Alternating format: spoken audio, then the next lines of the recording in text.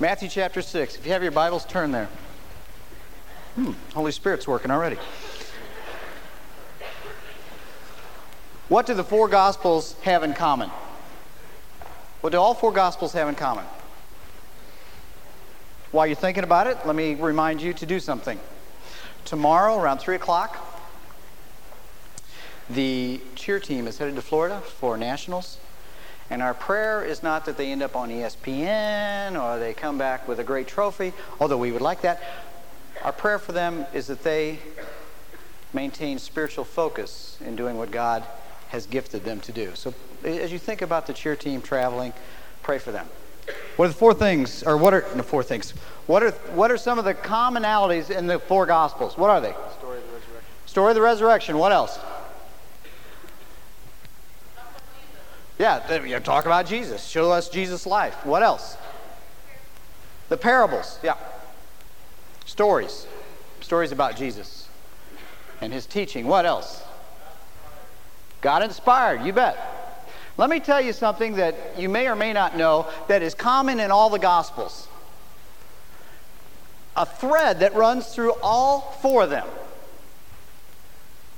The disciples never pray. Now, what is that about?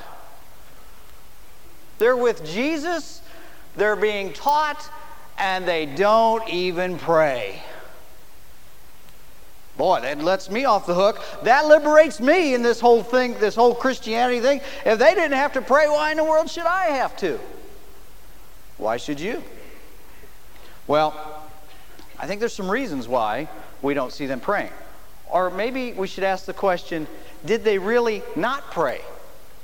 Was there another form that prayer took in their lives? I don't know. These are questions we have to examine.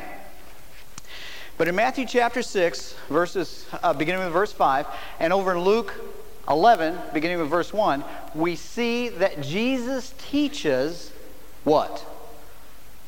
The Lord's Prayer. Yeah, very good.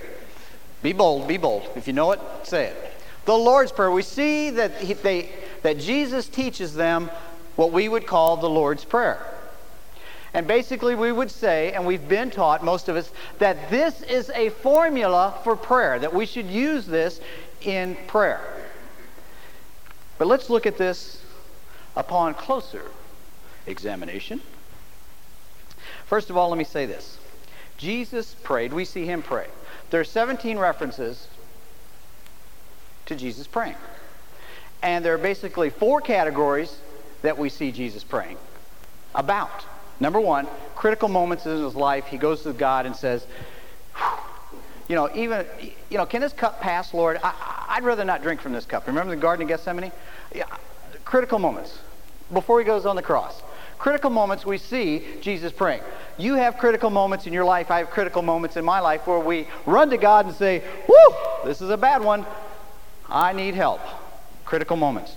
The other, another time that we see Jesus pray is during his ministry. When he's engaged in ministry, we see him praying. When he is involved in doing miraculous kinds of things, we see him praying. And then we see him praying for others. And then there are times that Jesus withdraws from the crowd. Many references where Jesus withdraws from the crowd and he spends time alone with the Father. So we have this example from Jesus on prayer, but we don't have an example of the disciples praying until we get over into the book of Acts. Or do we? Okay, so he teaches them prayer, about prayer and how to pray. And he prefaces it by saying, and when you pray, which means that prayer is not an option. He's saying prayer is not an option, it is an expectation. In other words, just don't assume, guys, that you don't have to pray. He said it is an expectation that I have for you, gentlemen, to pray. And then he teaches them how to pray. But again, there's a preface before he teaches them how to pray. And the preface is this. He says, when you pray, do not pray like the Pharisees or the hypocrites. Because what are they doing? They're standing in the street in their fine garments, declaring, "Oh God," and then they look around to see if anybody's watching. Basically, their prayers were prayers of grandeur, show, flash. Look at me, I am a celebrity praying, and I have a direct connection with God. He says, don't pray like them, because their heart's impure. Remember what he called them? Whitewashed sepulchres, whitewashed tombs. These people are empty inside. They're dead inside. They look good on the outside. They're dead inside. Don't pray like them, he says. And then he talks about the pagans. Don't pray like them either. Now, during this time period, you have the religious rulers who are engaged in prayer. And the disciples know how they pray. So what Jesus is telling them is really nothing new. But you have another group of, actually two other groups of people. You have the Greeks, who also pray during this time. And you have pagans that pray. So they understand the culture when Jesus says, and do not be like the pagans when they pray. Now, when the Greeks prayed, what they would do is declare all the titles of the deity. They would call the deity every great title they could think of, thinking that the deity is going to respond because they're talking so much about how wonderful this deity is by sharing all of these titles. I will get the deity's attention because I'm saying nice things about them. Sort of like what happens in class, with professors when you want their attention. Oh, you're the most wonderful professor I've ever had. Okay, pagans' prayers. Pagans typically reminded the deities of all the wonderful things that they had done for them, all the sacrifices that they had made. I sacrificed 14 goats for you. I did a lot. And they're always reminding the deities of the wonderful things that they did on their behalf or for them, thinking that somehow they're going to be able to manipulate the deity on contractual grounds. I do this for you, you do this for me. And Jesus says, don't pray like that. And then he gives them the formula for prayer. And our focus this morning is not the formula, although we could spend a lot of time looking at it. But I think sometimes the formula is a detractor to what God is really saying about prayer. He gives us the formula, but sometimes we make it formulaic in the sense that we think that this is exactly how we should pray. Okay. First of all, in the Lord's Prayer, he does say, and I'll just highlight this real quick. He says that we should address the Father respectfully. Our Father, which art in heaven, hallowed be thy name. That's respectful. Then he tells them that we can address the Father about personal topics and issues. Because when you look at the Lord's Prayer, basically, we're looking at issues that pertain to us and to those around us. So, all right. Now, here are some thoughts about this whole issue of prayer and why the disciples did not pray in the manner that we think they should have or that we've been taught people should pray. First of all, at the beginning of this, up in verse 6, he tells them to pray in secret, that you should pray in secret. So perhaps they thought, okay, I should pray in secret, therefore when I write about prayer, wait a minute, I shouldn't be talking about my prayers, because if I'm supposed to pray in secret, that means I'm not supposed to tell anybody. Well, if I write it down, somebody's going to know. So maybe that was their thinking. That was their rationale. Or some would say, the Holy Spirit hasn't come yet. Therefore, how can we pray if we're not empowered by the Holy Spirit, the Holy Spirit being the conduit for us to reach the throne of Jesus, who is our advocate, sitting next to the Father on his right hand, and talking to God on our behalf? Maybe that's it. But then, why did the Jews pray? I think there's another answer here. I think there's another thought. And this was very liberating for me in my prayer life, as my prayer life has evolved. This has been very liberating for me. Maybe it will be for you. Now, if you have a regimen of prayer already established, and what I'm saying doesn't make sense to you, that's fine. This is not necessarily for you. You've got it figured out. It took me a while to get this figured out. For those of you that struggle with this whole issue of prayer, like me, then perhaps this will be of some assistance to you in connecting with God. All right. If we look at the Gospels, what are the Gospels? They are books written about Jesus and the way that he taught, the way that he lived. We see him asking rhetorical questions. We see him in monologues, in dialogues. We see him performing miracles.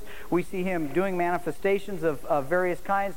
We see him debating people. We see him telling stories. We see all kinds of teaching methodology in the Gospels. So he is in the process of showing the disciples many different things. So he is in the process of teaching them, and they are learning. And in all of this, they are asking him questions. For instance, these are some of the, as I went through the Gospels, this isn't definitive at all, but these are some of the issues that are raised in the four Gospels. Greed, trust, spiritual blindness, discipleship, pride, responsibility, forgiveness, healing, the Sabbath, repentance, rejection, and fame, righteousness, civic issues, the kingdom, the Father and Son connection, ministry, meeting needs, dealing with disputes, second coming, Holy Spirit, the law, betrayal, loss, grief, joy, and contentment.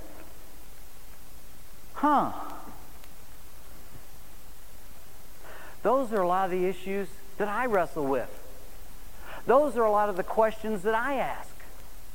And I bet you do too. God, how do I deal with someone who has betrayed me? How do I deal with grief? How do I deal with feeling joy and not feeling guilty because I feel joy and somebody else is suffering? How is it that I live life and wrestle with it? What does that ultimately look like for me? And those are the same questions that these guys are asking. So what we see unfolding in the four Gospels as it relates to the disciples, though they are not in a particular posture of prayer, and there are postures of prayer listed in Scripture, being prostrate before God, laid out, standing before God, hands lifted up, hands out, and kneeling. Those are the postures of prayer listed in Scripture. Not any of them, at any given time, is the absolute, correct, undeniable way to pray. Did you hear that? You don't have to be on your knees to communicate with God. You don't have to be prostrate to communicate with God. You don't have to have your hands out or up to communicate with God. Those postures of prayer, if that is the focus, is not praying. Your focus is on going through a legal process that somebody has told you must do. And I don't find that anywhere in Scripture. Now, can you use those? Should you use those? Yes. Depending on what type of prayer you're engaging in. And I'm not going to tell you how and when to do that. That is it between you and the Lord. There are times when you're going to just feel so humble before God that you're going to kneel, and you may end up flat on your face. You may even be like some of the Old Testament prophets and kings, ripping your garments. That's between you and the Lord. But the focus in the Gospels is not on posture, and it's not on prose. That is what to say. Because Jesus directly tells the disciples, do not pray like them. And them, the Greeks, the pagans, and the Jews, many times had certain prose that they would use.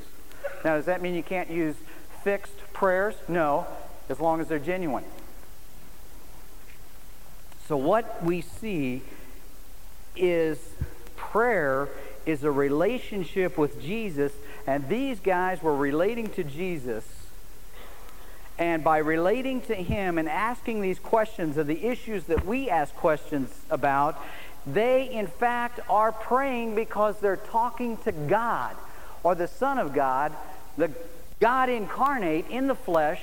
They are communicating to God. They are, in essence, praying daily, constantly, raising the questions.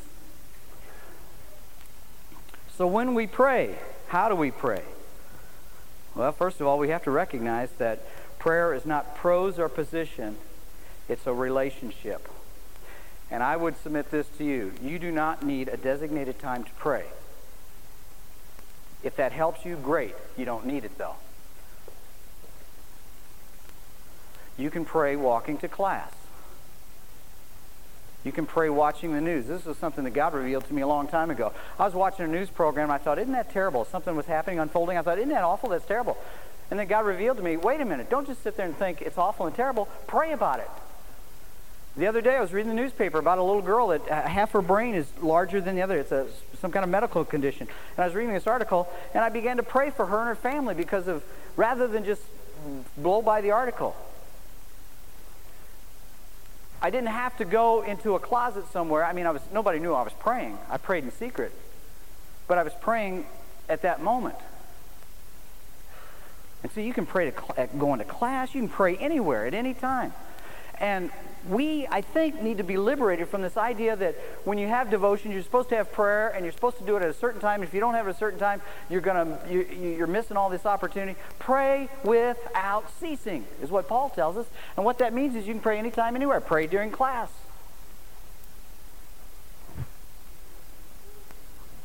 Oh, I was just praying. No.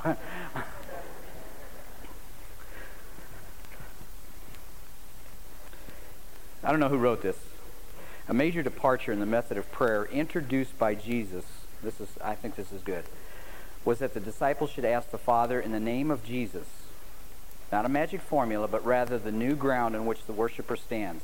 A new plea for the success of his petitions. A new mind within which the prayer is conceived. Thus, the aim of prayer is not to make God change his will, but to enable disciples of Jesus to change their minds and dispositions as they are molded by the Spirit.